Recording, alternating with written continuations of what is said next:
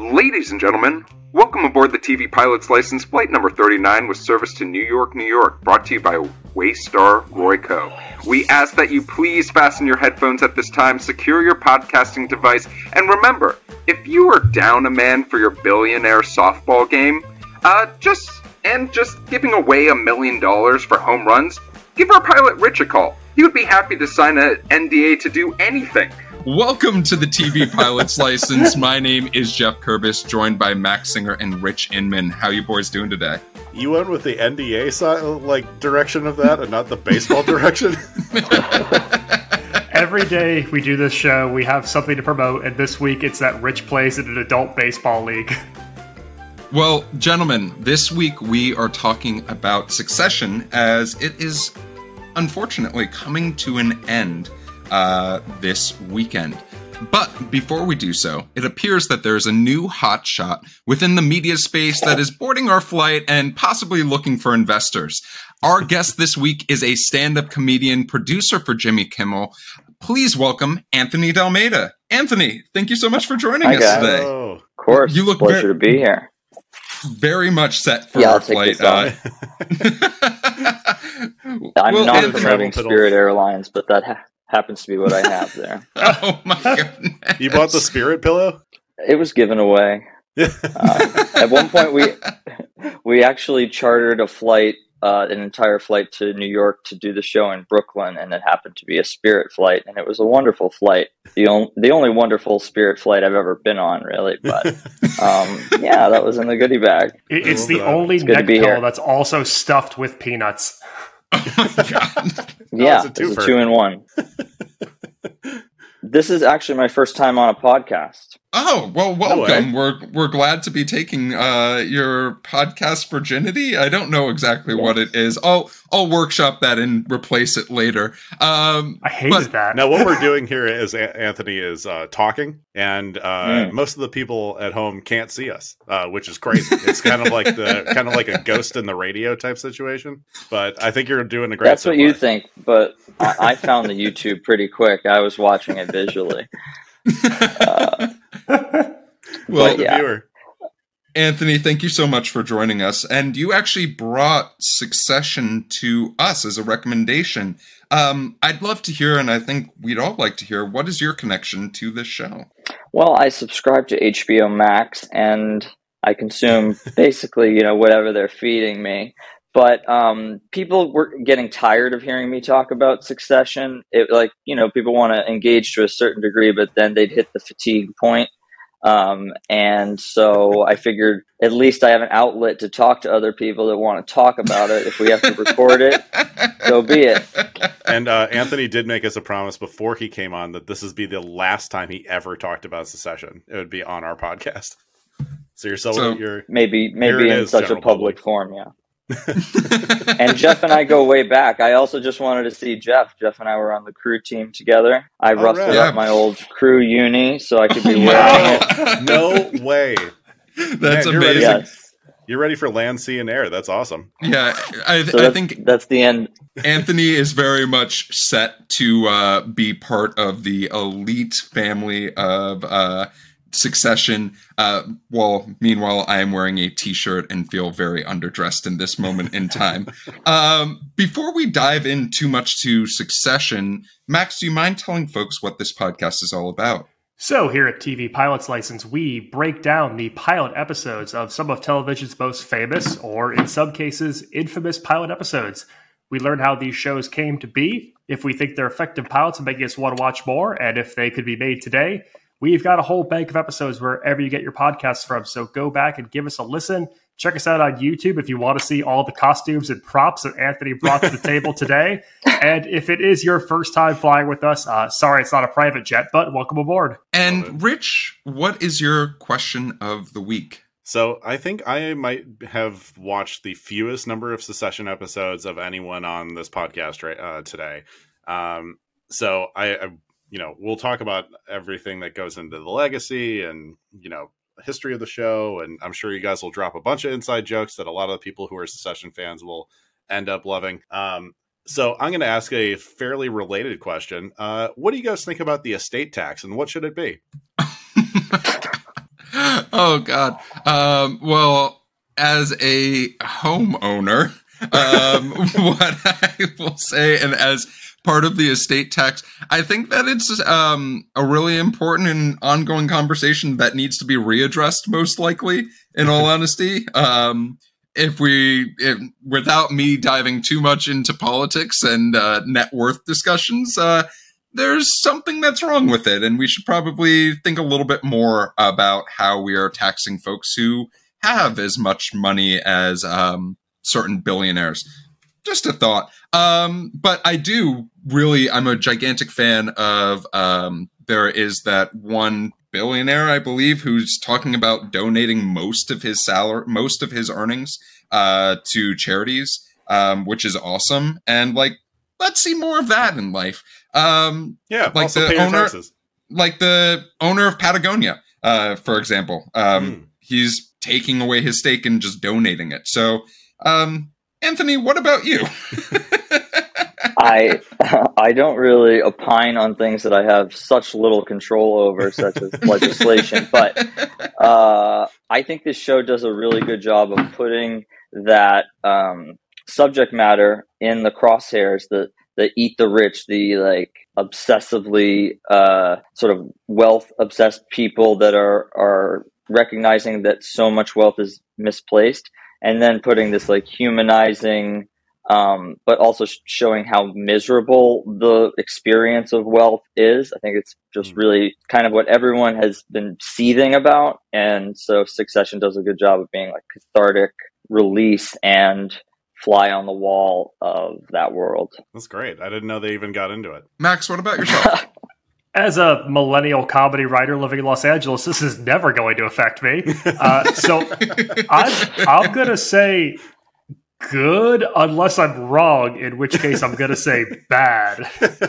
I think you covered all your bases there, bud. Yeah. What a great Mr. Peanut Butter-esque political answer. I love that. All right. Well, Rich, what about yourself after thinking about this question for a little bit? In the first 5 minutes of Succession that I watched, I would say that the estate tax should be 99% above $1 million. And I know they got 4 seasons of material out of this, or 4 or 5. How many? 4. 4 seasons of this. Look, I'm sure the drama of the show is amazing, but all these people should not be relying on nepotism for their entire lives. Anywho, let's keep going. Well, Rich, they also kind of address that too, where Shiv wants to get into politics, and Logan is like, why do you want to be at the shit end of the horse? Wouldn't you rather be at the front feeding it?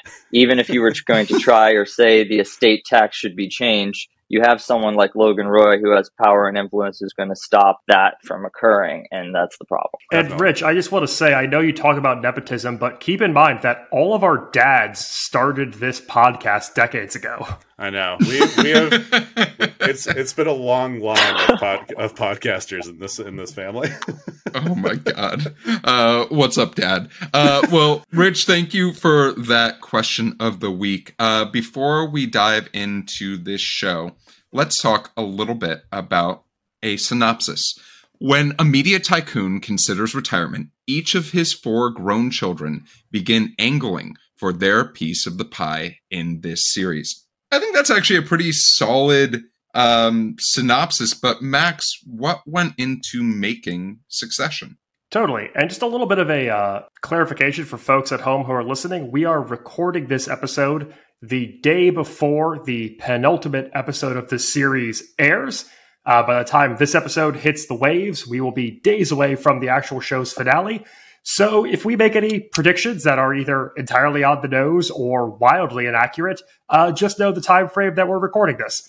So today we are talking about Succession's pilot episode titled Celebration, which aired on HBO on June 3rd, 2008. We're going to be talking about a writer by the name of Jesse Armstrong. So Armstrong is one of the most prolific working writers in the UK. He's been a recipient of the Writers Guild of Great Britain Award, the British Comedy Awards, and been named to the Hot 100 on Broadcast Magazine, highlighting the most successful people working at TV. And he gets his start at the beginning of the 21st century with his writing partner, Sam Bain, who he meets at the University of Manchester and they move together to London to try and make it an entertainment. They write for what is arguably the most British-sounding sketch comedy series of all time called Smack the Pony, before going on to create the cult hit Peep Show in 2003. Love that show.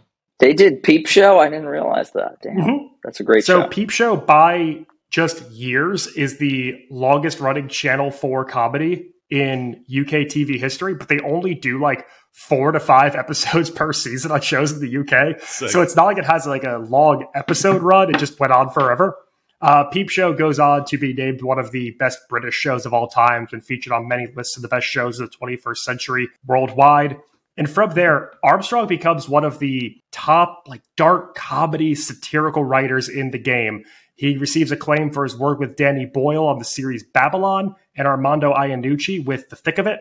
And the two of them actually received an Academy Award nomination together in 2009 for their work on the spin-off film for The Thick of It titled In the Loop here in the US. So we're going to take things over across the pond to our side of the Atlantic now. Armstrong makes the writer's list, the blacklist, for his script Murdoch, a dark comedy about the Murdoch family disagreeing over who should have control of the company upon his retirement. He also develops a film on the life of Republican strategist Lee Atwater alongside Adam McKay, but neither of these projects actually go anywhere. Armstrong decides he's going to retool his Murdoch script. He's going to expand upon this concept to make it a TV show, and makes the whole thing a little more ambiguous, draws inspiration as well from like the Redstone family and the Murdochs, just all of the like US media conglomerates who control everything in this country. The retooled script is picked up to series order immediately by HBO because of their relationship with Adam McKay, who had just ended Eastbound and Down with them a few years prior. So yes,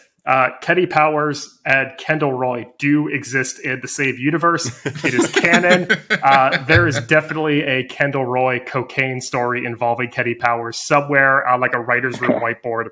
Adam McKay does direct the pilot for this episode, and it's worth noting if you are confused as to why Will Ferrell and Adam McKay are listed as producers on here, it is because of the now defunct Gary Sanchez relationship, but they couldn't exactly just slap Gary Sanchez up in what was supposed to be a prestige TV drama. So they do it a little more subtly, just kind of putting their name above Freedom Tower in the opening credits. You have a nice subtle building like Freedom Tower. A nice subtle building. Thank you, Max, for that little bit of history of how this was made. Let's kick things off with a senile old man pissing on his carpet, because that is how this show begins. Well, yeah, because it's a Gary Sanchez production. Oh my God.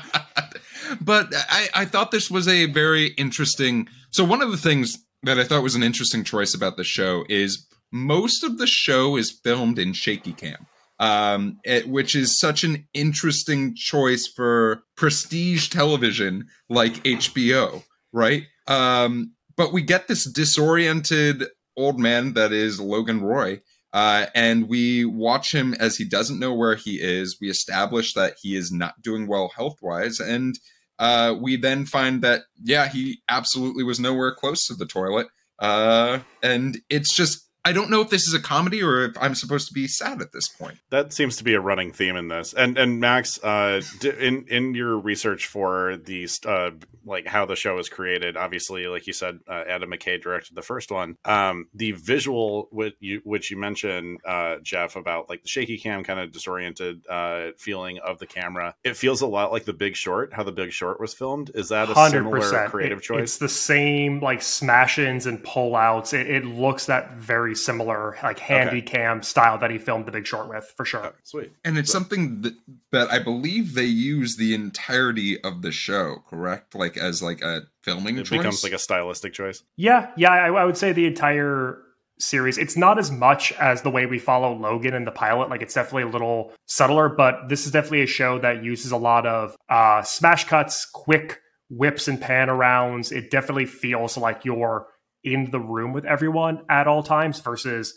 setting up a framed shot and you're observing from the outside. You definitely are a little more in the thick of it, which maybe, deals with some of the discomfort someone might feel in some of these scenes. Yeah. And then it's super interesting. And like, Anthony, I'd love to hear your perspective on this. The juxtaposition of this scene where we see this older gentleman who, is confused where he is, has this accident in the middle of the night, to then, almost a smash cut of we are now in the car with Kendall Roy, who is singing as loudly as he can to Beastie Boys, to either the pain or delight of his Russian driver who is escorting him to work.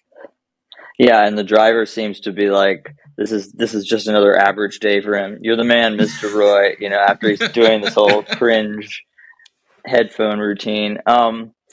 Just speaking to the previous scene real quick, I feel like it wasn't necessarily funny. I mean, he's definitely a very dehydrated man, judging by the color of the urine. But the score is so like morose at that point. I feel like the main thing you're getting is like, he's on the way out here. And then so our next introduction is, of course, like the guy who's so amped to be on the way in, quote unquote. But not much more to say, except, you sort of start to see in this episode Kendall be tested by a person who seemed on the way out at the beginning, but you slowly realize is sharp as a tack and sharp to the point that he's not sure that he can let go of things, even though maybe his health is failing. Max, you just have a note here that says type of NYC guys, and I'd like you to expand on that for a little bit. Oh, yeah. I mean, listen. We all have either lived in New York or lived adjacent to New York or spent time in New York. And we know a Kendall Roy. We know finance bros. We know people who, are Nolita scumbags. We know these types of people. And I think Kendall Roy's first scene is just perfectly setting up what a New York douche this guy is. The three things that kill me are the smash cut from when the actual Beastie Boys rap fades out to hearing Kendall sing it off key. His first line just being, "Today's the day we make it happen for Krev." Like that's like the ultimate New York City douchebag line. Just like let's just fucking do it and be legends. Today's the day we make it happen. And then I love him lighting a cigarette to just take one quick puff and then just throwing it out on the ground and sticking his foot in amazing. it. Like he just needed that. He does it to be cool. It's like, this is a guy who's like, no, I don't smoke. I only smoke when I drink. I only smoke to be cool. I'm a social smoker. Like, yeah, fuck you. No, this man also just really does not smoke. I don't think that he actually got any of that in his lungs. He just needs the rush of it. He just needs the rush of the aesthetic of smoking a cigarette. It's amazing. It's interesting you bring that up, Max, because like Kendall reminds me of, so for our audience, I, at one point for a few months, worked for a News Corp entity. So I feel a little bit of a closeness to this pilot in certain ways we'll discuss later. I really forgot that you did that. Yes. I really did not need a reminder of that. But like, Kendall reminds me of a lot of the people I worked with when I was an intern at News Corp. And like, it's so spot on that I was just like, yep, I've met Kendall like thousands of times, and he seems like the type of guy who's going in to make that big deal. Kendall Roy says dime square unironically. Kendall Roy follows an account on Instagram called Trillionaire Mindset. Hey, leave that alone. Shout out to Ben Kahn. Today's the day that Jeff digs himself in a hole for Krev. But Anthony, you mentioned the score, and the theme song for this show is so magnificent in this intro. And I think the intro is one of the first instances where I feel like on this podcast, we've seen a intro do a great job of exposition of what we should be expecting. I don't know. I learned a lot from the Big Bang Theory theme song. Oh my God. We are not going to be talking about that. But it was such a beautifully shot intro as well. And then you have like this powerful music that like, yeah, I could just listen to that in all honesty, like outside of watching this show. And I think that's like, is that a specialty of HBO? Probably, yeah, because every HBO show we've talked about, we talk about the music for like a while. What White Lotus gets in there, The Sopranos, True Blood, John from Cincinnati. Yeah, all HBO classics. This is a never skip theme song for me. If you hit skip intro while watching Succession, I don't trust you. I don't like you. This is a theme song that I throw ass to. Like when I'm watching this show on the couch, and this comes on, I am getting down in my living room. Pusha T has rapped over this theme song. It slaps. Nicholas Britell is maybe my favorite composer right now. Even like a 2-star movie like Cruella has a Nicholas Britell score, and he's like doing A+ work on like a C- movie. I love him. So after this amazing intro, we lead into this really fairly interesting boardroom scene, right? We've seen Kendall pumping himself up for something. And then we sort of get like a dick measuring contest, right? A pissing contest, let's say, in honor of our first scene of, there's a media company acquisition that's set to be done by Kendall. And we have an unwilling partner in these discussions. I'd love to hear what y'all thought about seeing this change in power dynamic from Kendall as a whole after we see him proudly singing the Beastie Boys, proudly getting one smoke out of a cigarette, what were your thoughts when you saw this change? It's the same thing we see them doing in the final season where they're trying to acquire Gojo. They're this like bloviated media conglomerate trying to stay relevant. But to Kendall on that day, it's more than just the deal. And he's not thinking like a proper businessman because he knows that it's like kind of his first little test. Dad's out of the office. He's supposed to be, coming up to the leadership position.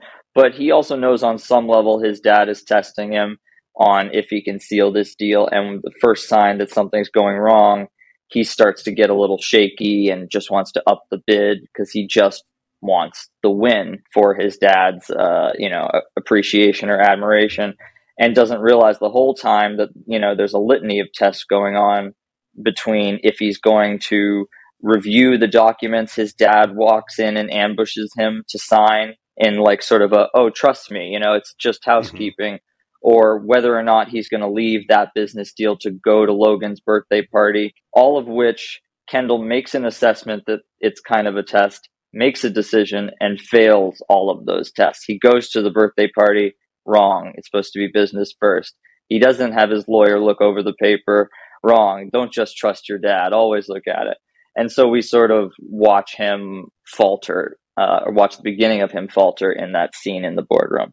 It does get worse with his opponent. I've got a question for the board, just what I want to toss out here. So you're sitting at a table with other people, and a guy walks in, throws open the door, and shouts, "Are we ready to fuck or what? What do you do?" Oh, God, I don't know. I think that, I think I'm in the wrong room. If someone's walking in, like, wearing a suit that's more valuable than, all of my possessions combined.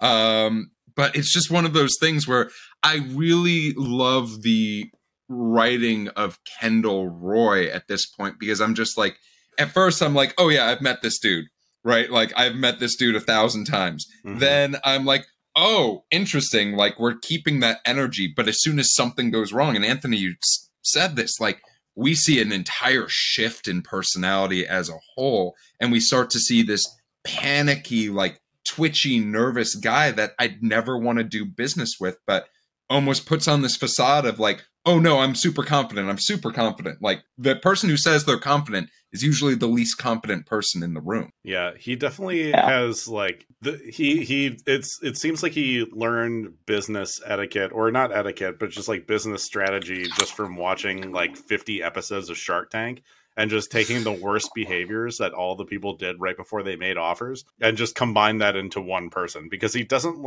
he very visibly I don't know, common sense wise, like, makes very bad decisions. And, I've the test from his dad, losing the confidence of the Vulture guy into making this deal, but he goes in there with the "Are we ready to fuck?" conversation, which is just like, it is so over the top and unnecessary. And you actually get like a decent bit of exposition here from the Vulture CEO too, because he clues us in that Royco, or Waystar Royco, is not a very reputable company. they're not putting out very quality content. They are just going to kind of gut this company from his interpretation. So I feel like that also, with just like one or two sentences, Jesse Armstrong really puts this scene in, like, really puts the entire reputation of Waystar on, like, in the audience's brain, like, immediately, which I thought was an important part of this. Let's Absolutely. Let's talk about a little bit of a different scene than this very intense multi-million-dollar acquisition that is set to go on. With a scene where we see a man, getting high in his car before watching a training video while wearing a mascot outfit. I know that Greg, Rich, I also have not watched this show before. And I've heard about the lore of Greg, and this was the perfect introduction to Greg, as far as I'm concerned. For our two more senior folks, as far as Succession goes, what did you think about seeing Greg for the first time? Oh man, through the pilot? smash cutting to a lanky dude smoking weed in a Subaru Forester. I felt so seen by Succession. Very, very shakily hitting a one-hitter. Yeah, Greg is us, I feel like, because as the viewer, because we don't really get to see the 1%'s life, and Greg is kind of outside of it too, even though he's related to it. So I feel like we kind of track our lens, especially when Greg finally gets to Logan's party. We are kind of that fish out of water too, and he's also, of course, like a delightful, extremely comedically capable actor. But I want to say one thing about the scene before in the boardroom, which is one of my favorite lines of the pilot, which is when I think Frank or someone, after the deal is going the wrong way, he's like, "Do you want to call your dad?" And Kendall flips out and he's like, "No, do you want to call your dad? Do you want to call your dad?" Okay, no one wants to call their fucking dad. And then he's like, "Dad," and he literally, because everybody knows, and that's another great bit of exposition, even though he's in there playing the big man, everyone knows he's really not the big man still. We do need to call the dad. Maybe they shouldn't have said it, but that's the fact. Like, we're calling the dad. And so I just thought, man, by the end of that scene, this show is pretty set up. We see the problem immediately. And Greg, of course, like, then right on cue, immediate comic relief, and the training instruction for how to be the dog even goes into a little more detail in the pilot script. I think they had to cut some stuff for time, but super fun scene. I think what we're getting at with these first three scenes between like Logan in the middle of the night, the intro to Kendall and the boardroom, and now this wildly different tone with Greg Hirsch at the amusement park and learning how to be Dodrick the mascot, is that we're just setting up this ensemble world here, and we're going to be seeing different storylines happening congruently. We are seeing truly a world, like we see Waystar as this gilded tower with Kendall, and then we see it as like a shitty local amusement park with Greg. And I think another thing the show does so well that establishes what an ensemble it is the credits are in alphabetical order. The credits have nothing to do with the order of appearance or how high on the call sheet you are. This show treats everyone on equal footing in terms of their role in telling the big story. And I love how much we jump around in these first like 5-6 minutes. Yeah, I feel like I would be remiss to not mention how Greg gets fired, which is he gets assaulted by a bunch of children, and then one of the most violent puking scenes I've ever seen in my life. But like, that is the moment where I was just like, yep, this was produced by Adam McKay and Will Ferrell. The visual of the puke coming out of the Dodrick eye holes is burned in my brain. It is so gross. It is so funny. We get a good slice of his personality when we hear his choice of excuse to his mother. It was so when great. He's like, "I picked up a homeless person. I didn't want them to get raped. And they smoked, I don't know if you know a doobie, they smoked it in the car." It's just so like outlandish. It smells like skunk weed in the car now. Even I don't know. Yeah, the mom's like, "Greg." Yeah, I don't know if we ever see Greg's mom again, but like Greg, the actress that played Greg's mom, was so good at like in just that single scene of conveying Greg is the largest fuck up and the biggest idiot you will ever meet in your Well, life. he is the largest fuck up. He's 6'7". There are many taller fuck ups. He's 6'7"? The actor is 6'7"?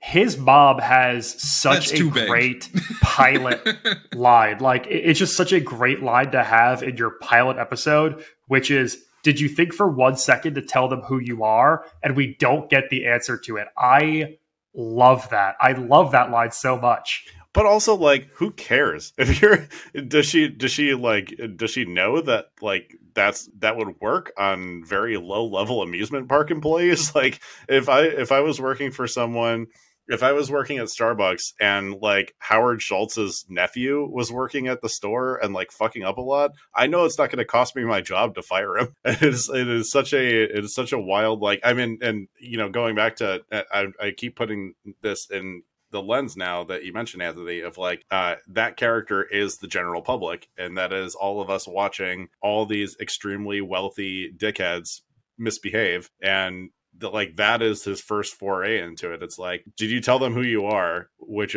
doesn't look like it's something that plays into his thought process whatsoever. He does not behave like them. He's embarrassed. He didn't want to.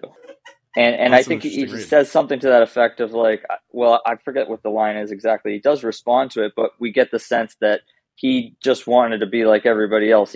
He felt very uncomfortable throwing his weight around, which is another thing we track through the seasons as he starts to get a taste for that. And we start to see like Slimeball Greg develop later on. Oh, so, we get some Slimeball Greg later in this episode.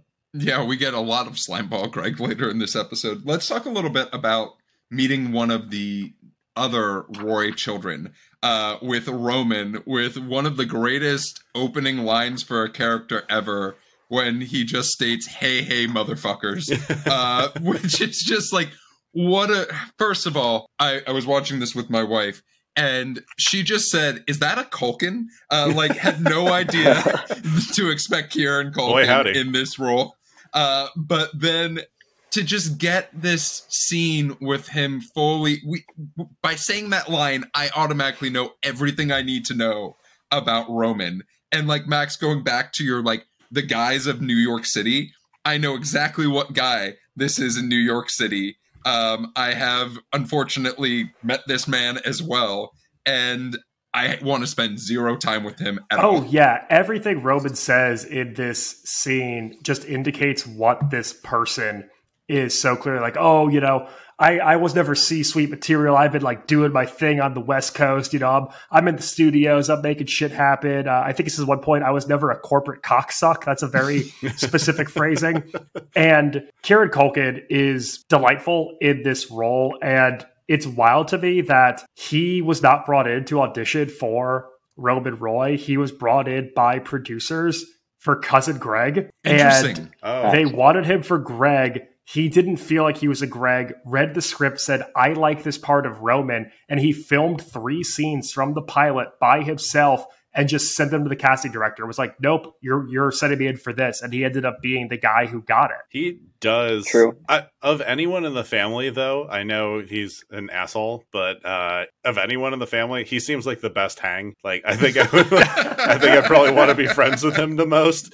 I feel like a night on the town with Roman Roy is going to be a lot better than anyone else in that family. This scene also did something super interesting, and it was a theme that I saw throughout the pilot of the interaction of the Roy children amongst each other, just of the Roy family amongst each other, is so interesting because we start to see them revert to like roles that they had when they were all living in a household. And I think this is all something we experience, right? When you go home, or when you're with your parents, or when you're with your siblings, you revert to a different way of behaving that is like not how you are now because you've evolved as a human being. And seeing another side of Kendall, right? Because we don't really see, throughout this pilot, we only see really one version of Roman, and it is the hey motherfuckers version of Roman. For Kendall, we see another, shade of his personality in that he is once again trying to be establishing that he's an authority figure and he's running things and he's good,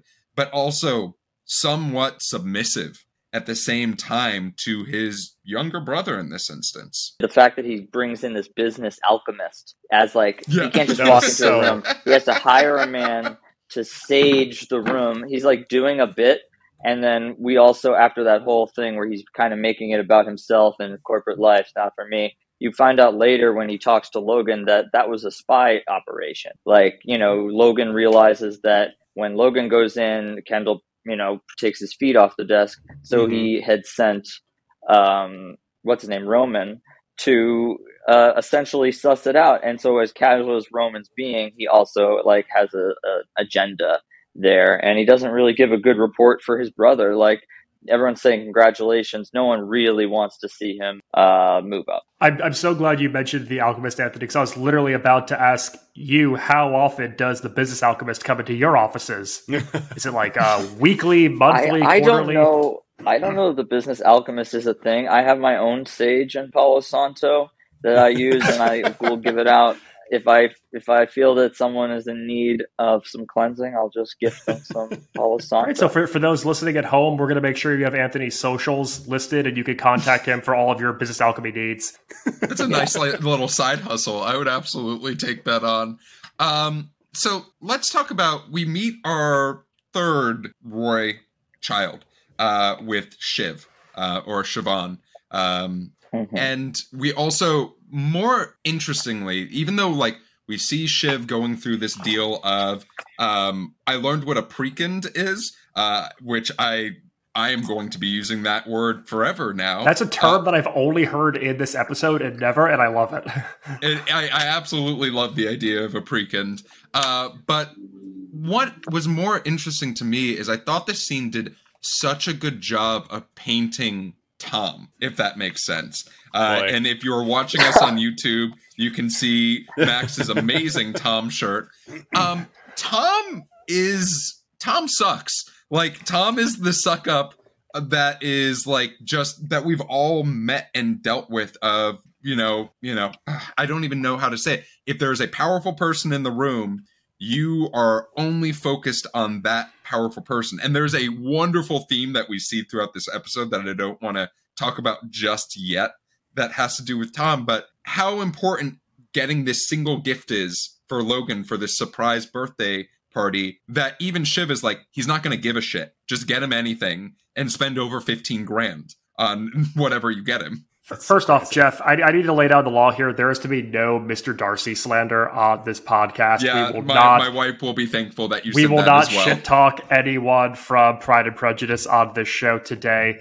Tom staring longingly into the window at Dolce & Gabbana and window shopping and just obsessing over what to get, and what we end up seeing the gift being, though, is it's so great for his character to see how he values money as social clout and how like those two are connected to him. And in this family that's so clearly, you know, generational wealth and this upper echelon, like the elite of the elite, Tom, although doing very well for himself, is always going to be an outsider in it. And the way he views money and like gifting, you know, his love language being gifts, is very powerful indicator here. Also, just if you have never listened to interviews with Matthew Macfadyen or Sarah Snook, do it, because they have just the thickest British and Australian accents in existence. And the fact that Sarah Snook has a basically uncomprehensible Adelaide accent, and then you don't get any of it in this show, is premier acting work. I hope that she gets her Emmy at some point for the accent work alone. Yeah, watch it after the episode special on HBO when they sit down and you're like, what the fuck are they saying? It's like when you find out that Idris Elba is British. Oh my god. Shiv is, you know, almost, did you say incomprehensible? Because I was going to say, like, I'm having to replay the things she says because it's such a thick accent. But I kind of buy it that she's such a great actor. Tom, however, seemed like he had to be born in New England. Like, he just felt so real as an American from that region who's like a little bit of wealth, but still trying to be upwardly mobile. And to hear his accent and realize then when you start looking into it, how British the show really is at its core, down to even the players. It's kind of fascinating, and one of the reasons why it's such a like textured, rich, intelligent show because it has that heritage. I love that part of Tom's character because he, like, I feel like, you know, obviously Greg is going to evolve over time into more of a Roy, but Tom just feels like you just took someone with the largest social ineptness and just threw him in front of a bunch of wolves. And it is like, I think peak comedy writing. It seems like I don't know how much how involved he was in the actual writing of this, but it seems like a very Adam McKay comedy character to throw in there. It just seems like a perfect fit for them all to just like be piranhas at, and he's the punching bag of the group. Mm-hmm. So one of our storylines in this show is we're following Kendall and we're following this deal and this acquisition. The other one that I think is so interesting is following Logan Roy dealing with the mindset of the potential of retirement as a whole. And it's so thoughtfully put together in that, yes, we've already met him in our first scene of the show with this, when he has the accident in his home. But then we see this man who is surrounded by a gigantic staff of human beings in this beautiful home in Manhattan, watching as his birthday is being, his surprise party is being set up in front of him. And he is just very much alone with nothing to do. And even though none of us on this podcast are close to retirement, I think that's a story that we've all seen of someone contemplating the idea of, oh, once I'm done with work, what the fuck am I supposed to be doing with my life other than watching everything go on around me? And it just did such a great job of, and Brian Cox also just a fantastic actor who just like carries this important scene by not saying much at all while doing it at all. And he decides to go into the office, but before we talk about that, So I want to read you something. This is only a draft version of the script, but so I just want to read a part of it. So Logan walks the apartment. There have been a couple of days, but all is unpacked. The distribution of objects is unfamiliar. In the walk-in wardrobe, Logan sees a maid with a bucket of water rubbing the white carpet with a sponge to remove the urine stain. He doesn't acknowledge her, but walks to the living area. He tries to sit down on a couch. This is almost a test for him. Can he sit on a couch and relax like a regular human being? And he hasn't really had time to sit on a couch on a weekday morning for a lifetime, so it doesn't really work. He looks at the newspaper air with the flare of his son, Kendall. After a few beats of trying to read, sipping coffee, he's up. So I feel like maybe if you're watching it, it's easy to miss, and you're like, oh, he just looked at a magazine. But that's meant to be sort of encapsulating of his crisis of character right now. That's such a good spot. I'm really glad you found that, because that is like, I did not piece that together the first time I watched it. That is like, I think it's super indicative of just how Americans view our relationship to working in general.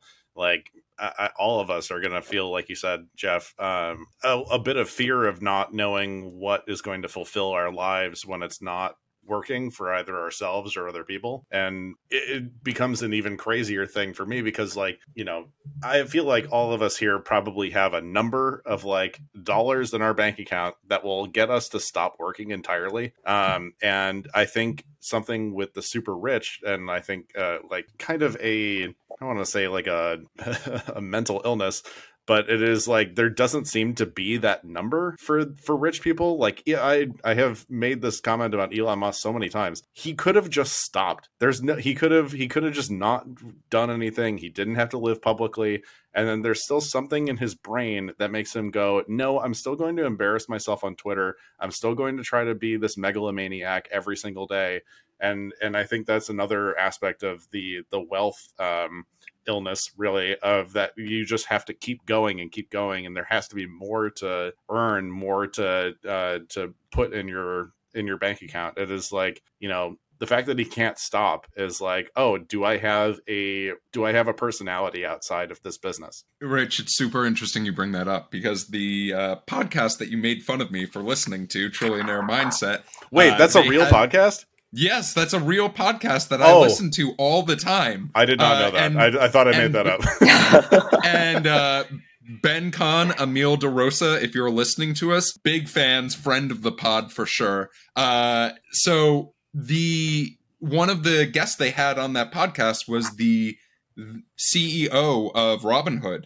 And one of them asked very point blank, when is it enough? Right? Like you're worth $1.5 billion is and it almost, I think you so aptly put it, like it does at some point seem like a disease where they have no idea what to do with $1.5 billion. This guy has a bigger boat. What to do. This guy has a bigger boat. This guy has a nicer plane. This guy like had a better vacation, or like, you know, this guy has so many mistresses or something like that. It's always a competition, and it's like it's such a sickness. But I think this is what just keeps Logan Roy in there, because what else is he going to do? I think that's one of the things that makes this show so enticing, though, and why, you know, you have dedicated fans like Max and Anthony, who people won't talk to about this show anymore, because there is that idea of, holy shit, for a lot of people, this is a very foreign concept that they'll never be able to deal with in their lifetime. And watching a family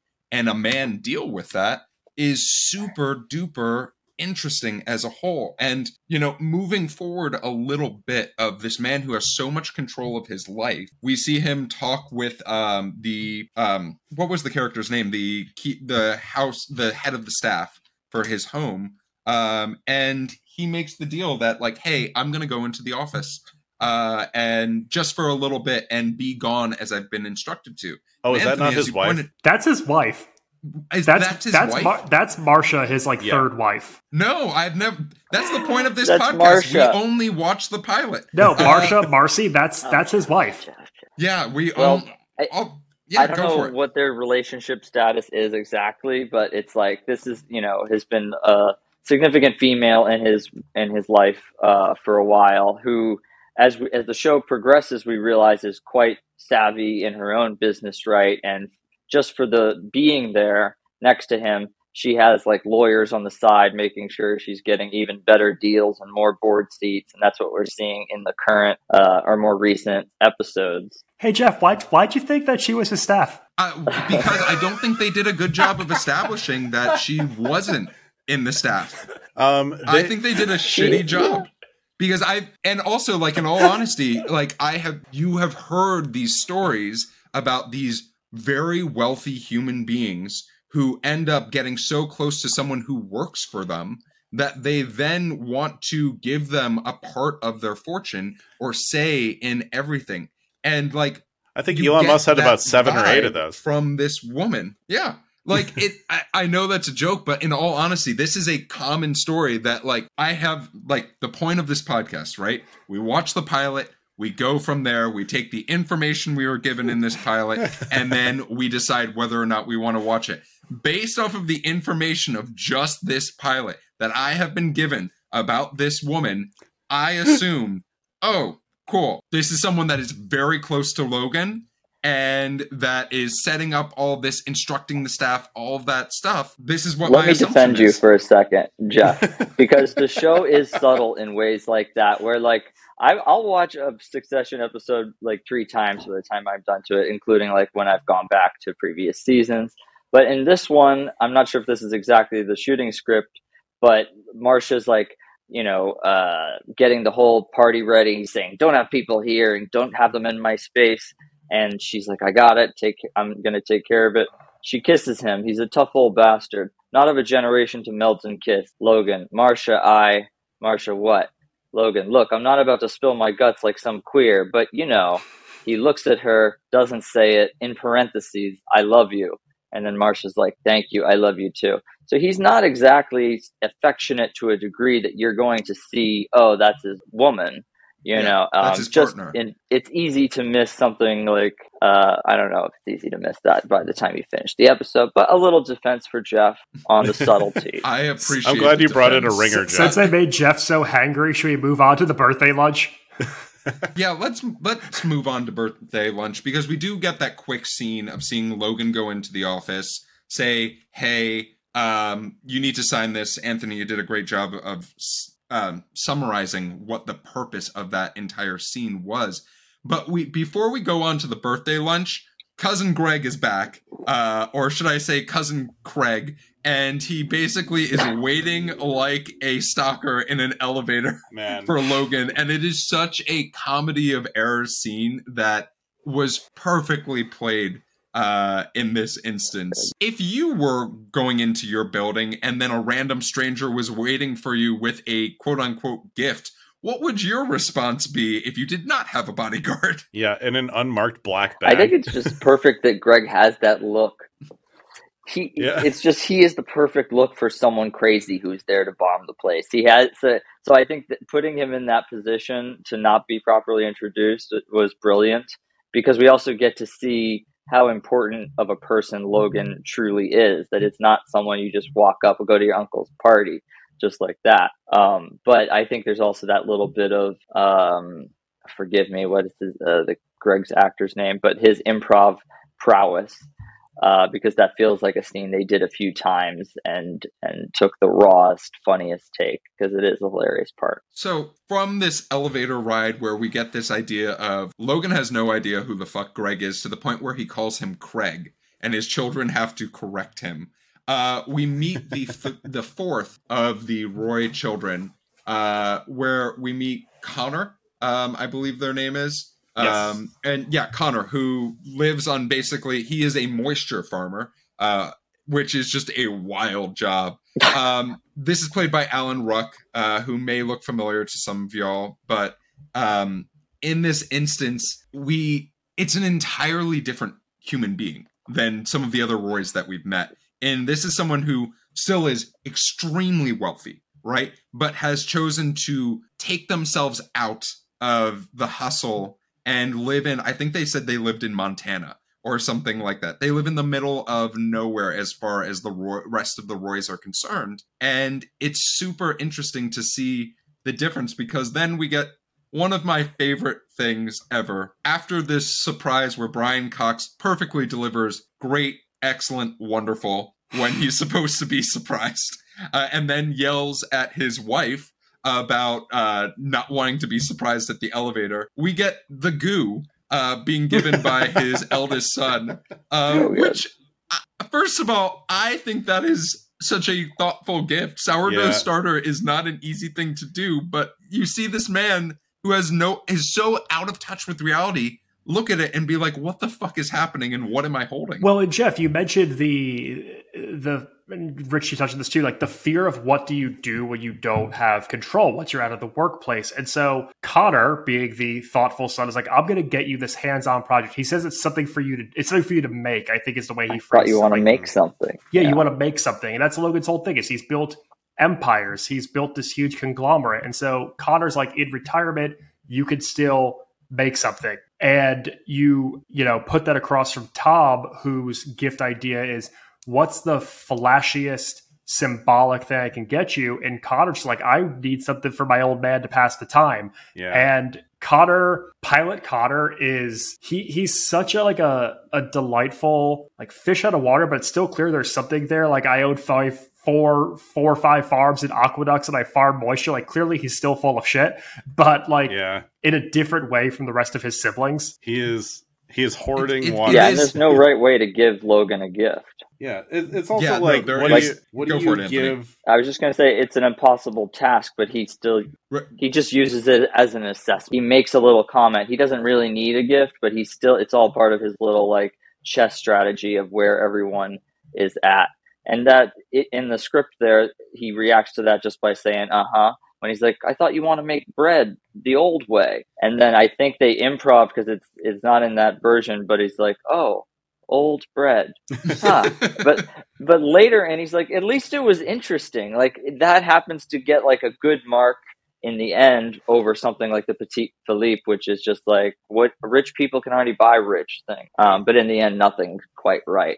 I think we all know people that are hard to buy for like that. It is very much like what do you get a person who literally has everything? And I think Connor is the most relatable character for me, at least, based on the conversation we just had of like, when the hell do you stop? And I think Connor really, like, I'm moving to a fucking farm and letting other people handle my money if I just know I have, like, endless money like that, there's no way you will ever see me in Manhattan, like talking about like nuts and bolts of business things and getting all stressed out or anything like that. I am gone.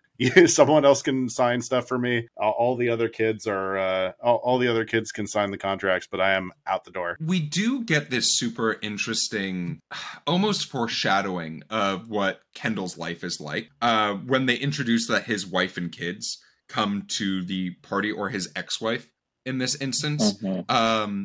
It's almost, you know, for Logan, I feel like it is, and this is how I got it. It conveyed like, oh yeah, if you want your son, if Kendall is supposed to take care of the company, he's supposed to copy everything that you would have done, right? Which means don't go to your dad's birthday party. Don't go, don't care about seeing your kids, right? Like, and even Kendall's affectionate with Anthony said about like the affection between Logan and his partner. Kendall is showing more affection to his ex-wife and his children than we've seen from Logan this entire pilot so far. And it is almost like another test of, oh, you're a human being? Cool. You can't be the CEO of my company. And we get that information in this next scene where Logan tells the children, hey, Kendall basically already signed this contract. I need y'all to agree with it because we're going to give an extra share of the trust out, or an extra 2 shares of the trust out. And also, I'm going to not be giving up CEO.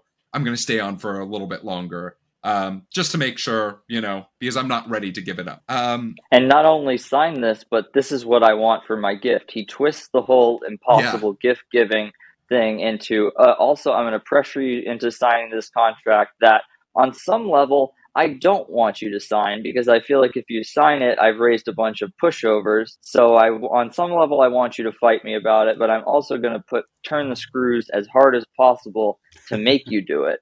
And we see like this like complex man who's built this empire and sort of feels rightly so that he has created his pile of money, and as much as he wants to raise his kids and train them by testing them, they will never be the people who built the pile. They will always be just the kids responding to his little tests of loyalty and shifting things around. And I thought I didn't even get that the first time I watched the pilot, but going back to watch it, it's all set up beautifully, subtly, exactly that solution that Logan ultimately can't ever solve. His kids will never have built the company. There's so many little moments in this entire lunch sequence that I think do a brilliant job of breaking down who these people are at their core. The way that we go from viewing Logan as being this feeble old man who doesn't know what to do with his time on the brink of retirement to this powerful, like LBJ stare down, like power figure in the way he uses like worth and clout and like mind games with his kids. With Kendall, his whole sequence with his wife and his children, something that I don't know if they mentioned in the pilot, Kendall's son is named Iverson, which there's 2 things there. In the actual context, Iverson means son of Ivor, and it's like a Norse name, like name for like a Norse god, which is also kind of similar to Roman actually being Romulus. It's like a power name. But you also can't not think that Kendall Roy didn't name his son for Allen Iverson. Yeah. Like you can't not think these things. I love that Iverson so much. I also think like seeing like the ass kissery from both Tom and Greg trying to like work their way in with Logan, how they both just try and shadow this man, is so indicative of their characters. We get so much here. I also have to say I love the exchange between Shiv and Roman, the younger siblings, at the start of this lunch, where Shiv's making fun of Roman's cologne and says, "What is that, date rape by Calvin Klein?" Roman goes, "You wish." And Sarah Snook takes the best pause and just goes, You wish. It's very real writing. Like that. This is how people talk. Sometimes their comebacks aren't sound, and then they get called out. I think they do such a great job on this show of making it feel like you're in a real room. And I think even the creator said how he's a little bit obsessed with making people believe it's real. Obviously, it's a TV show, but he doesn't want to say, oh, this person was sick, and so that's why we had to shoot it like that. They take a lot of care that everything feels authentic and measured. And Max, to your point about both Tom and Greg sucking up to Logan for their different reasons, I thought it's interesting who succeeds out of that deal. Tom, his watch gets given away later when we get to the baseball game, so it wasn't very much of a thing. Maybe his line was cute, but what actually impresses Logan out of all the suck uppery is when Greg is in the car with him and tries to strike a deal with the estranged grandfather that Logan hates. Initially, Logan says, I'll do anything for my brother if he asks me, meaning he's not going to help Greg get a position because the grandfather's too good for it. But when Greg comes back and is like, what if I can edge my grandpa out and get that seat? Logan sees a little bit of Snake in him. And that's when he's like, I think he's a good kid. And that's when he gets in, by showing his dark side. He also does not seem that much of a player at all. Like he's really a snake in the grass up until that exact moment. And then also, God, this could have been out of the Banshees of Inisherin. And it's like, I'll do anything for my brother, but he's got to ask me for it. So there's a couple things that happen from here.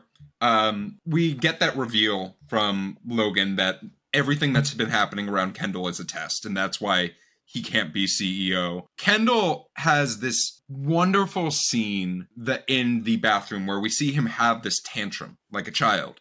But then in a moment of like sucking up to his father, which he constantly does, and showing how put together he is, we see him clean everything up to the best of his ability. And then we get this lunch where we learn that we're going to go play a game. We've been making references to the watch, and there's one subtle thing that I thought was super cool that they did with Tom, where he is holding the box that is the gift the entirety of the pilot until he delivers it to Logan. He's holding it like the nuclear football.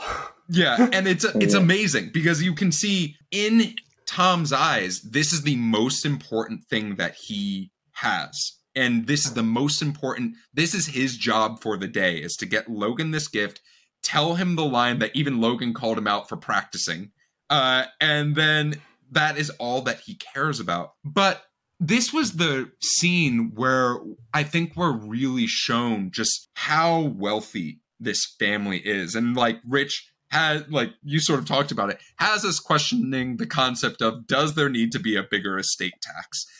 Because the idea of taking two or three helicopters out to the middle of the countryside of New York to play a game of softball, which they already have a scoreboard out there in the field, as well as tents. That's and Brandon.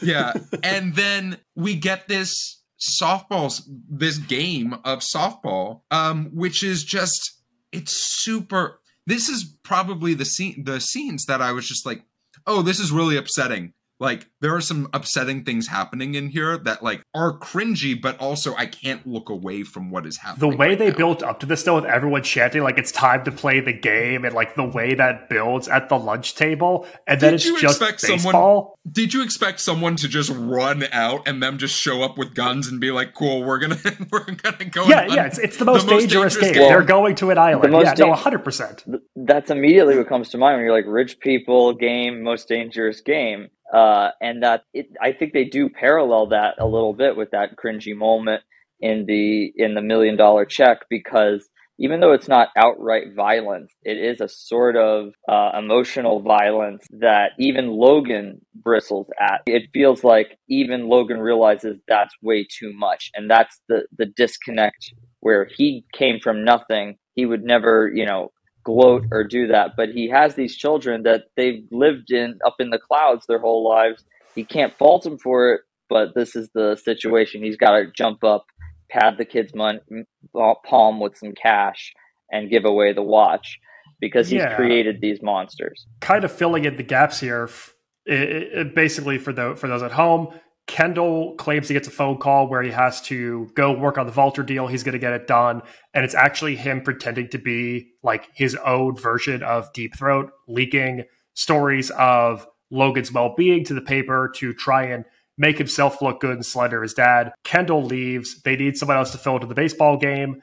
And Roman recruits the son of like the groundskeeper to jump in here. And Roman offers the kid $1 million if he hits a home run at this at bat. And what I forgot about this scene from the first time I watched it to now is that when the kid hits that ground ball, everyone at first is playing along with it. Shiv does like a dive and a fumble. Mm-hmm. She's clearly supporting it. A few people like miss some tags.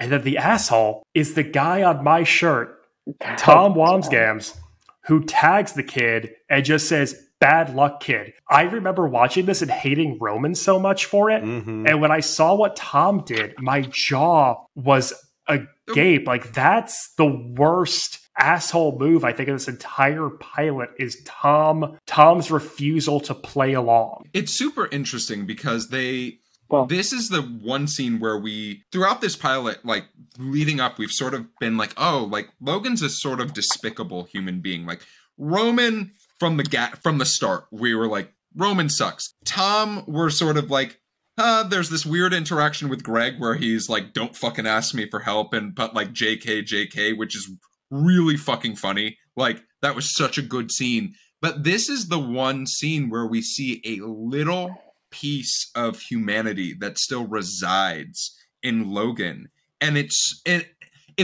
super important, because if we don't have the scene, then there's nothing likable about Logan as a whole. But he literally goes up to this kid after being tagged out, shakes his hand, and says, "Great effort."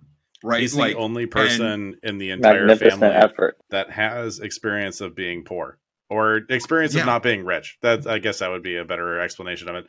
He's the only one that's actually been there. And I think, I don't know Tom's backstory at all, because I know he's not technically part of the family, but he's just like trying to impress them, I guess. I don't know. I don't know. I feel like Tom gets in his own way of just trying to be that person who's like, me too, I'm a Roy too. I don't know if Tom and Shiv are married at this point, or anything like that, but that's very like, I don't know.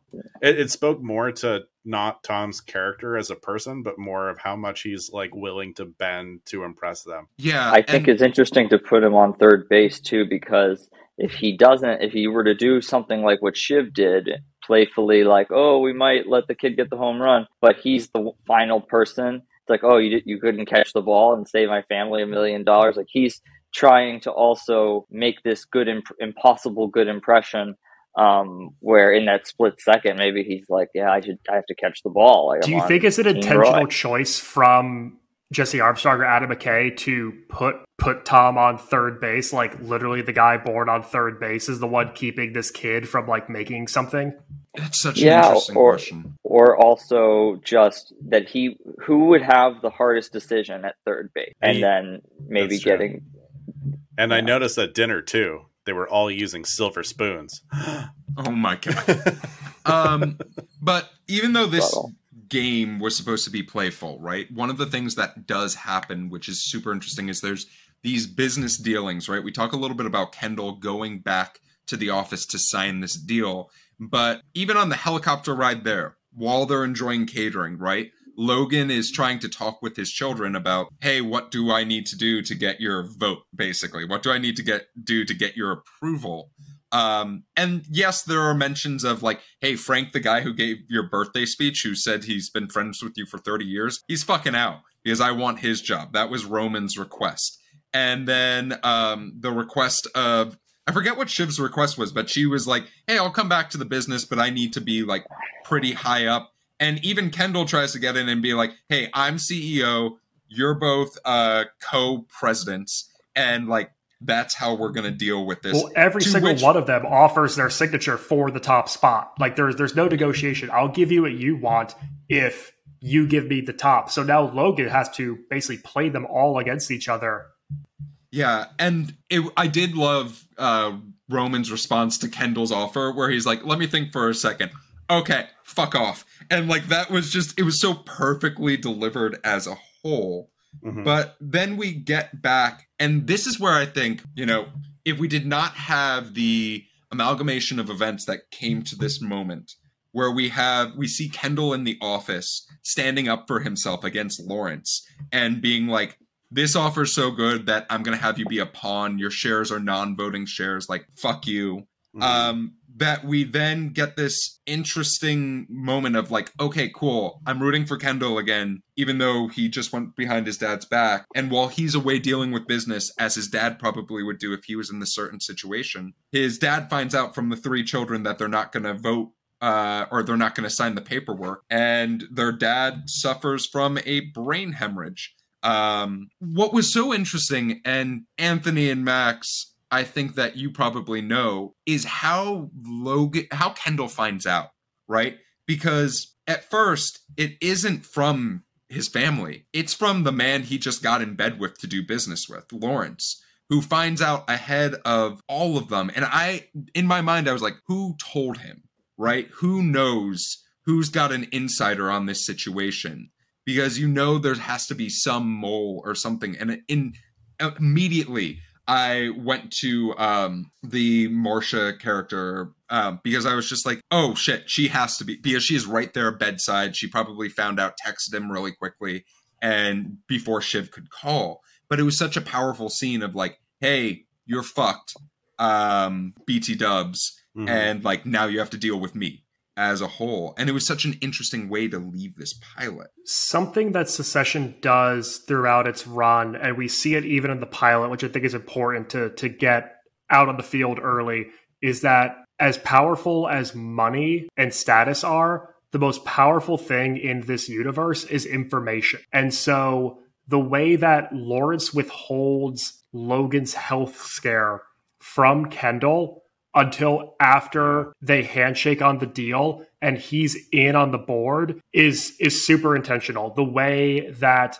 Greg doesn't know how to use information at the beginning, and as we see throughout this pilot, he begins to learn how to use these tidbits to get what he wants, is super important. That is the most effective weapon that all of these people have, and it's the thing that creates the most success and downfall for all these characters season to season. That it parallels a lot with definitely. Like mob movies and stuff like that in that sense, where it's just like it's a power struggle internally. It is the information aspect is 100%. I mean, definitely like that's such a perfect insight in the show, because like now I can kind of almost like start predicting what's going to happen in future episodes, understanding like that is, you know, obviously they're using their own internal communication, but they're also using Twitter and business trade magazines and stuff like that, like all these different things to their advantages. And yeah, wow, that's a terrific way to put that. And also you have like that scene proving Logan right in a way. In the lunch scene, or the scene exactly preceding lunch, where Logan goes in, Logan doesn't tell Kendall one-on-one that he's not becoming the new head guy. He does it with the kid. Then Logan storms in before lunch. There's this like carefully orchestrated lunch so Logan can make the announcement, then force everyone to sit down. And like Marcia's kind of in on it. There's like, now it's dessert. Like no one can really talk for that long. And I think that's another little brilliant. You can see how the day had been especially planned all about this contract, just as like Kendall is saying that Marcia's got a death grip pussy on their dad. She walks in like, it's dessert. But what I was going to say is when he goes in one-on-one, finally he's like, Dad, you fucked me. Logan enumerates all the ways that he fucked up. And he says, sometimes it is a big dick competition. I heard you bent for him. And Kendall's like, what? I heard you bent for him and he fucked you. Like the dad, as quiet as he is, has all these gears going inside, taking every little tally. And one line that really stuck with me was like, you never lawyered the trust change. You're going to use that against me? I trusted my father. That's a black mark. It's an accumulation. Yeah. And he has such a good read on Kendall. And we see at the end how true to form that read is. Like he's losing that competition. Lawrence is 3 steps ahead of him. So we talked about the pilot. Were there any things that you loved about this pilot that we did not discuss today? Max, I'll kick it off with you. Yeah, I've got 2. One of them is a really short one, which is in the opening credits every single season, there's an ATN scroll for an absurd news story, and they get more and more ridiculous as the show goes on. But the one for the pilot is ATN. Why are so many of our older celebrities dying? Which is a question I would propose to the group. Why are so many of our older celebrities dying? The longer one for me is Chemtrails. I love the character arc of the Patek Philippe watch, which is that it goes from being this like trophy gift that Tom thinks will win over Logan to Logan using it as a like forgiveness tool, having his bodyguard Colin give it to the family that Roman screwed over. And then the third time we see the watch, it's just sitting open on a counter. Mm-hmm. And Tom kept it so cradled and protected. The way that he views wealth is like this thing that you must grab and claw and hold on to at all means. And it has no intrinsic value to this family that it went to. It's going to change their life. 100%. That watch on the resale market will likely get 7 figures. That is a watch that is worth close to $1 million, more so if you take it to the right place. And it's going to have such an impact on their life. But like, it's just things. It's just stuff. And so seeing the way that that watch changes value every time we see it, it's like value isn't just money. And I really like the way they use this prop to tell that story throughout the episode. Anthony, what about you? Any things that you loved about this pilot that we didn't discuss today? I mean, just to add a little bit onto Max's, I think like how the last few seconds, how we realized they are watching ATN, and even though they'd been, sort of touched by this family in a physical way, and now they've got their payday and they're gone, they're continuing to live in ATN's world and just the vast, power. I think they do a really good job of showing how this is like this towering, almost too big for its own good company. That episode specifically, I think we did a great job. I would say like favorite part of the series would be a preferred question, or like craziest scenes in the series, because it really goes to some great places, like with Boar on the floor, or Kendall giving the tribute rap to his dad, Elzer the OG. Like those are standout moments in the series, and I'm excited for you to watch it, Jeff. I think you should finish it up. Yeah, Awesome. I'll just say if you watch this pilot and you need a break, or you say it's just not for me, I understand. I took weeks after watching this pilot the first time years ago before I wanted to watch episode 2. And it's become one of my, if not my favorite show on TV. The things that are set up in this world of how despicable these people are pay off as Jesse Armstrong has more time to develop the black humor within it. And we'll get into this, when we give our final recs and our send-offs before we land. But yeah, just think about it. Yeah, I didn't like it at first either. Just I thought it was really? not for me. Mm-hmm. that's so It's interesting. like espresso. I A think little bitter. that is so interesting that both of you guys like watched this and just said, I'm gonna give it a minute before I dive in the following week. That's so interesting. And I think, it could just be watching white people behaving badly. That's just like, do I really need another example of this after like Wolf of Wall Street and Big Short and all that shit? But obviously there is a more complex weaving of a story that happens. But I think for me, one of the most important things that I thought they do exceptionally well, just going from a pilot lens, not even talking about the show in general, they do such a great job of establishing the family tree, and they make the power struggle and the needs and wants of each character abundantly clear immediately. And I think with the show introducing this many characters, this many like top level characters, they did a really, really great job of explaining what all these people are going to want no matter what. What about you, Jeff? I think that the details that were in this show were really fantastic, right? Like, Anthony, you talked about the magazine being in the walk-in closet, right? And that having Kendall on the cover.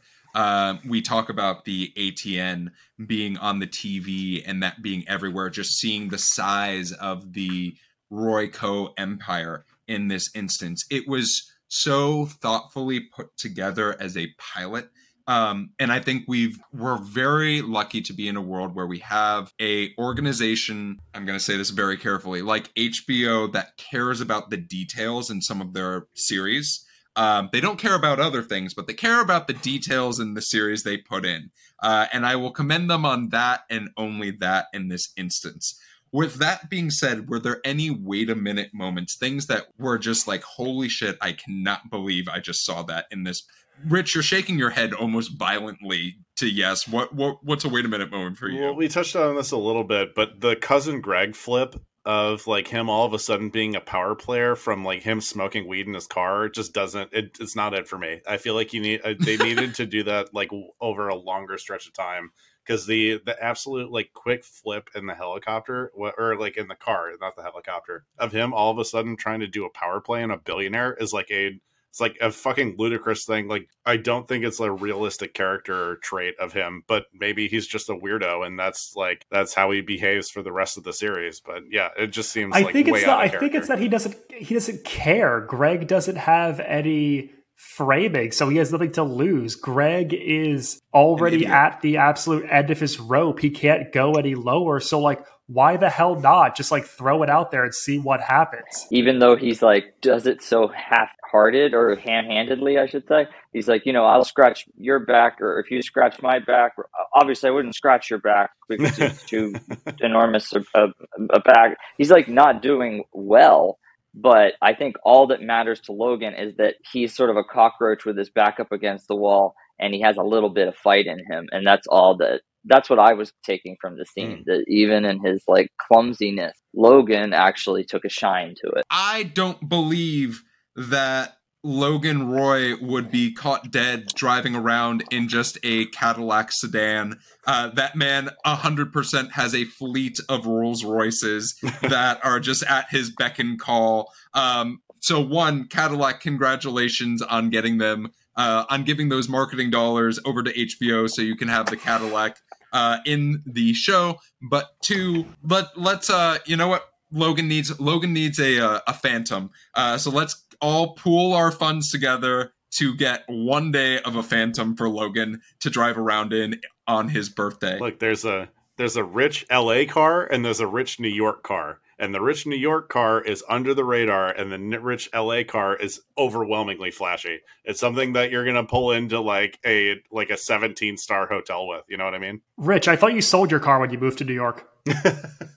I did. My car was so low profile that it ceased to exist. Oh my God. Max, do you have any wait a minute moments on this pilot? My wait a minute moment is one where unfortunately I can't turn off my lens of having seen this entire show, which is there are so many characters in this pilot that we never see again. So first off, Roman's wife, Grace Roy, and their daughter, Isla, are never in the show again after this. These characters disappear between episodes 1 and 2. Also, Kendall's seemingly number 2 guy in the Vaulter deal, Alessandro Daniels, never seen again. This actor never appears in Succession again. There are so many people who play big parts to this story who just end up on the cutting room floor. And for this being a show that was picked up to series order and is very much chapter 1 in a long story, you still realize like what happens when a pilot gets made before the rest of things get filmed. They just like axed 3 characters before filming the next episode. That's amazing. I thought it was interesting they changed actually where Logan's from. Like Logan was supposed to be from Quebec, and then later they told him, like, as they're already filming, oh, actually you're from Scotland, where Brian Cox yeah, that is. too. Yeah, in the pilot they say that he's born in Dundee, but then he was raised in Quebec, and like subsequently he's just like from Dundee, Scotland.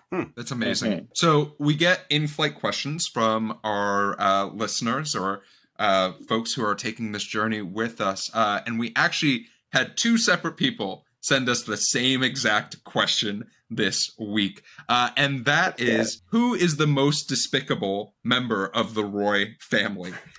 Anthony, as our guest, just based off of the pilot, who do you think is the most despicable Roy family member? I'm going to request to go last while I ponder that. All right. Well, as the Greg of our group when it comes to Succession knowledge, I'll go first. I definitely think that it has to be Roman right in this instance, with the idea of taunting someone who is not as well off as you with life-changing amounts of money, right? Like, we joked about it in the cold open, right? Of like Rich being willing to sign an NDA to have a chance at $1 million on a home run. But like, in all honesty, like, that was the one scene where I was just like, oh yeah, if I was the kid's dad, I'd punch Roman in the face, not caring about my job or the consequences, other than this child needs to learn a lesson of the idea of just how horrible of a human they were in that instance of making this an opportunity. Max, why don't you go next? Well, are we just counting just the pilot people whose last name are Roy?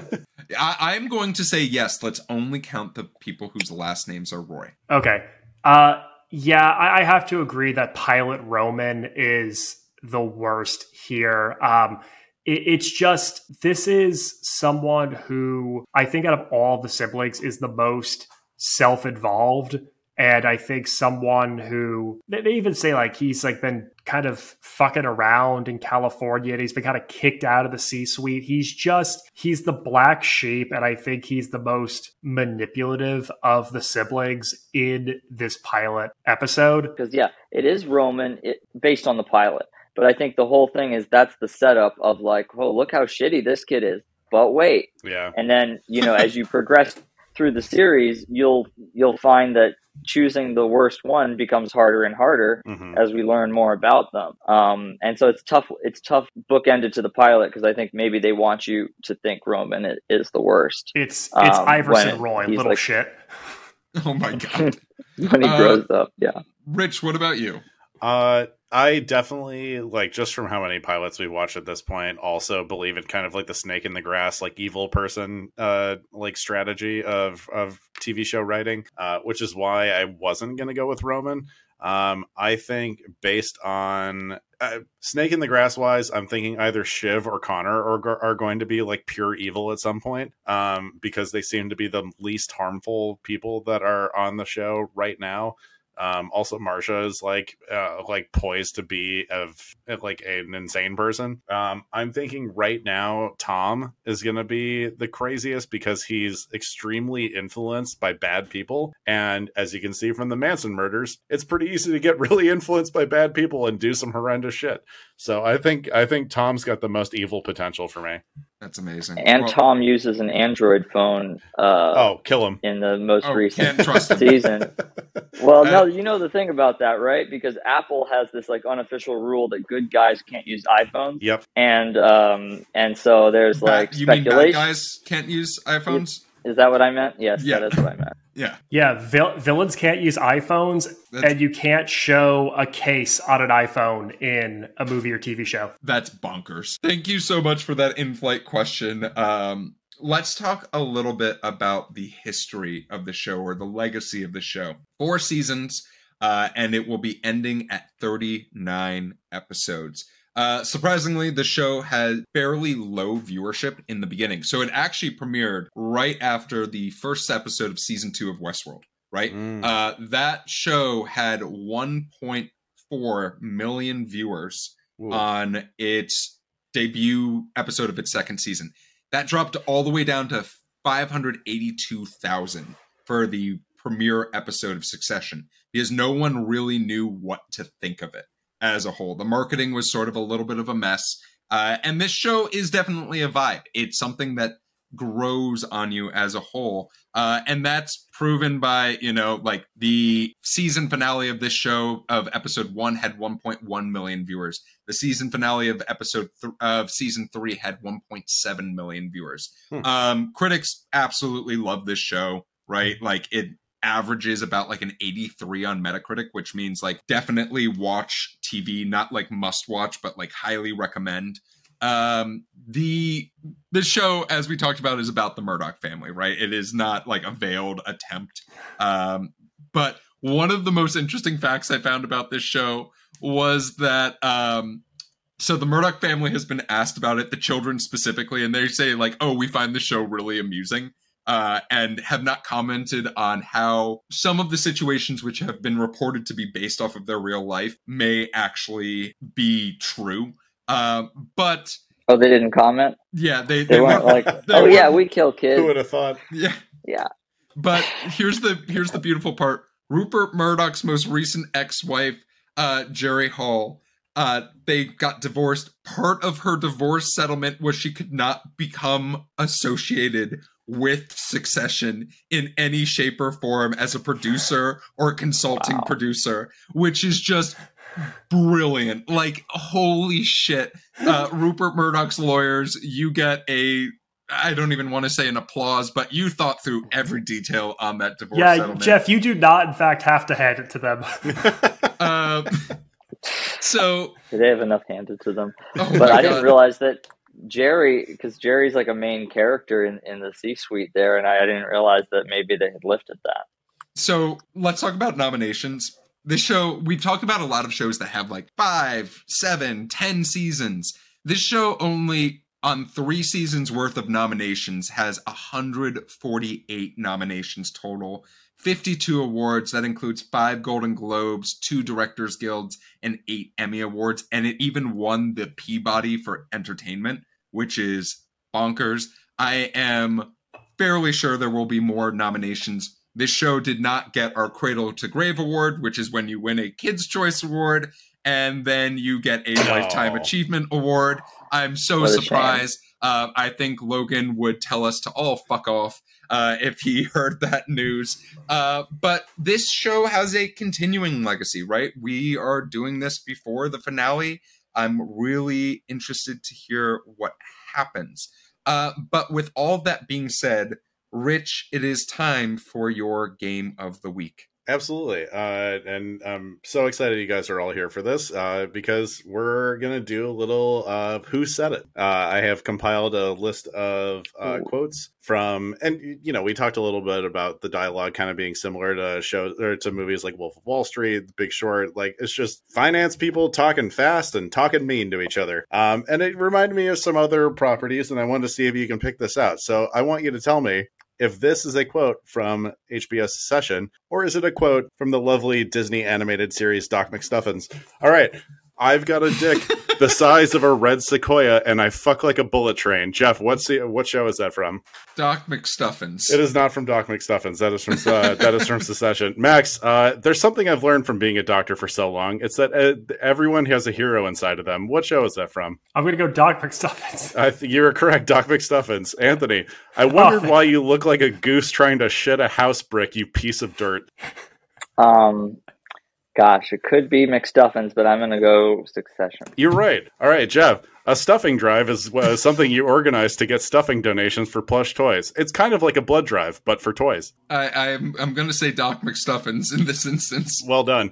Max, that cow is so cute. Look at her little cowboy hat and her boots. I'm going to go Succession. Oh, no, I'm so sorry. That was Doc McStuffins. Anthony, what I think he meant to say is that he wished mom gave birth to a can opener. At least it would be useful. Succession. That is correct. Jeff, people in I toys... have one for you when you're ready. Oh, please. People in toys get hurt sometimes, and it's important to be careful when we play. Succession. That is from Doc McStuffins. Doc McStuffins. It's my favorite episode. And the last one here. It was supposed to be choreographed. That was about as choreographed as a dog getting fucked on roller skates. I wonder what it was. That is the director's cut of Doc McStuffins. No, I'm so sorry. That is Succession. Anthony, what was your favorite quote? Now this is also could be from Doc McStuffins, so the game is exactly the same. The negative case would go, you're a clumsy interloper and no one trusts you. The only guy pulling for you is dead, and now you're just married to the ex-boss's daughter, and even she doesn't like you, and you're fair and squarely fucked. Wow. Yeah, they... All right, guys, at the count of 3. 1, 2, 3. Doc McStuffins. McStuffins. That's correct. Oh, my God. Well, Rich, thank you for that lovely game of You're the so week. welcome. It was a hard one. It was a hard one to put together. Yeah. Before we land this plane and this flight, I have 2 questions for each of you, gentlemen. One is, based off of the pilot, would you continue watching the show? We've talked about this a little bit, but I'd like to hear it from each of you. And then 2, rather than, hey, do you think this show deserves a reboot because it's just about to end this weekend and that feels a little bit much? Do you believe that this show should have a excuse me, I just forgot the word. Should have a secondary series that's associated with it. That maybe is based within the universe of the Roys, but we follow another character elsewhere to continue it. With that being said, Anthony, as our guest and our avid Succession fan, what are your answers? I'd like to see a spin-off series called Incarceration, featuring cousin Greg and Tom as cellmates.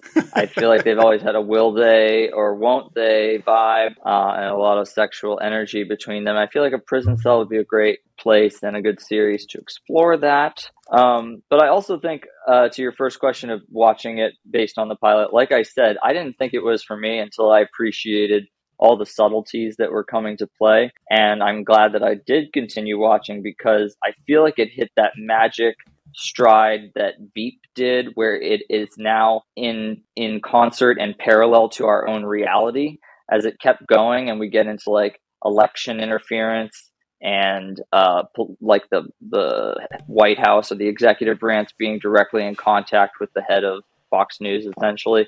It hit that sweet spot of really mirroring the current time well. And I even think, or the creators also on Veep, like a couple of the that sounds right, head people on this show also worked on Veep. And so it's always a pleasure to see a show that hits that like magic dust or whatever you call it, where it's almost like, did they rip it from the headlines, or are they so on point that now the headlines are just happening to mirror the stuff on the show? So Max, I can't recommend it enough. What about you as our other avid Succession fan? On the merits of the pilot alone, taking away everything else I've gotten to appreciate about Succession, it's 100% a yes for me. This is a pilot that makes me want to watch more. There are so many shows we've covered where the joke is like, we don't know anyone's deal, we don't know anyone's names. And what Jesse Armstrong does in about an hour is he sets up so many parallel storylines that then come woven together. We set up so many relationships. We get so much backstory and like little specific things that tell you so much more. This show is so great at like show don't tell as like a device for telling its story. And yeah, it 100%, before you even get to the cliffhanger ending, makes you want to watch more and see where these storylines go. I think just watching as a pilot, it's masterfully done. In terms of spin-offs and secondary things, I don't want to see it, but we all fucking know David Zaslav's going to do it. There's going to be 3 of these spin-offs on Max within a year and a half. So if I had to pick one or two, I'm going to say we get one where it is finally Gregory Hirsch atop of his gilded tower, just fumbling his way all the way up to the top, and what happens when he has to run a company. Very similar to a Vincent Adultman from BoJack Horseman situation. Yes. The other one being that I feel like is actually more likely to happen is a prequel to the beginnings of Waystar Royco, and showing Logan Roy and his brother Ewan, who in later seasons of Succession is played by the wonderful James Cromwell, as younger men, either in the UK or coming to America, and how they built their industry from the ground up. Rich, what about you as our other neophyte when it comes to this? I am also in the American broadcasting nihilist sphere of understanding that there is going to be a another like spinoff or something like that. Like Max said, like it was kind of inevitable for Game of Thrones, even though like, although if people were pretty satisfied with the ending of Game of Thrones, maybe they wouldn't have done it. And also, yeah, I'm giving it another watch after this pilot. I think they set up enough of a good cliffhanger here, because this show has 2 things I personally like don't like that going against it. Number one is that it's an hour long. I gave up on Game of Thrones because it was an hour long. I've given up on a lot of other shows because the show is like an hour full of runtime each time. That already like set it back a couple paces for me. Probably why I didn't start it in the first place. And then number 2 is that there's no character that I'm actually rooting for. And I cannot just kind of like be happy with other people's anguish for being bad people. And I don't feel catharsis in them succeeding in the show. So it has 2 of those things going against it. I will give it another episode. I will give it probably a couple more episodes, but I probably won't do... I don't see myself diving into this that much in the next like week or two. So let me round us out by saying, Max, you stole my idea for what I'd like this spinoff to be. I absolutely would love to see how Logan Roy built this organization, right? And what went into it. Why is there a series of theme parks, right, that they just have? That is an entire season in my mind. It's just the theme park. Yeah, it's just about the theme parks. That's all we get. It's a limited series. HBO, call me. As far as watching more of this show, I think that we've been talking about it a lot. This is not the best pilot that we have ever watched, by any means of the word. But there's something that's super captivating about it, right? Like, there is this sense of mystery and intrigue and this despicableness that is wildly just, it's like candy, right? You can't get enough of it. You want to take it in and you want to watch it, and then you want to be like, oh, look at how shitty they are in comparison to me. Like, this is a phenomenon that goes on with things like White Lotus, right? Where a lot of people are super shitty and you can't really root for anyone that has the money or that are the guests. But hey, we're still watching it. So am I going to give this another episode? I will give it 1 to 2 more episodes. But Max, you will get a very angrily worded text if I lose 2 hours of my life to this show, and I don't think it pays off. You give it 3. Maybe 3. Fold some laundry. Just fold a little laundry while you're doing it. Doing one other task, then you're like not even wasting time. Yeah, listen to a podcast. Can I entice you into giving it like 37 more episodes? Oh, maybe. We'll see. But with that all being said, y'all, our plane has come to a land. And before we sign off, I'd love to make sure that folks know where to find y'all. So, Anthony, first of all, thank you again so much for joining us to talk about Succession. Where can folks find you if they want to learn more about you? My handle is Eggplanthony, which is a portmanteau combination word of eggplant and Anthony. And I don't know, I post some silly shit occasionally, but yeah, it's been a pleasure being here, guys. Awesome. Max? Yeah, thank you so much for coming on today, Anthony. Oh, man, well, you could find me in my living room every Sunday night just shaking ass to Nicholas Britell's Succession theme song. You can find me on all things social media at Maxwell Singh. Rich? You can find me also not paying children at Damn That's Rich on Instagram. And you can find me trying to build out a local team of dinger hitters for billionaire softball games. But you can find me on social media at RunJeffRun on Instagram and Twitter. You can find the TV Pilots License on YouTube, Twitter, and Instagram at TV Pilots License. If you have a question about the show or for our next episode, you can email us at tvpilotslicense@gmail.com or give us a call at 213-290-1713. Next week, we are talking about Bones. So if you have any questions about Emily Deschanel or just the Deschanels, give us a call. With that being said, the plane has landed. The seatbelt signs are off. We look forward to flying the bright skies of the TV world with you again soon.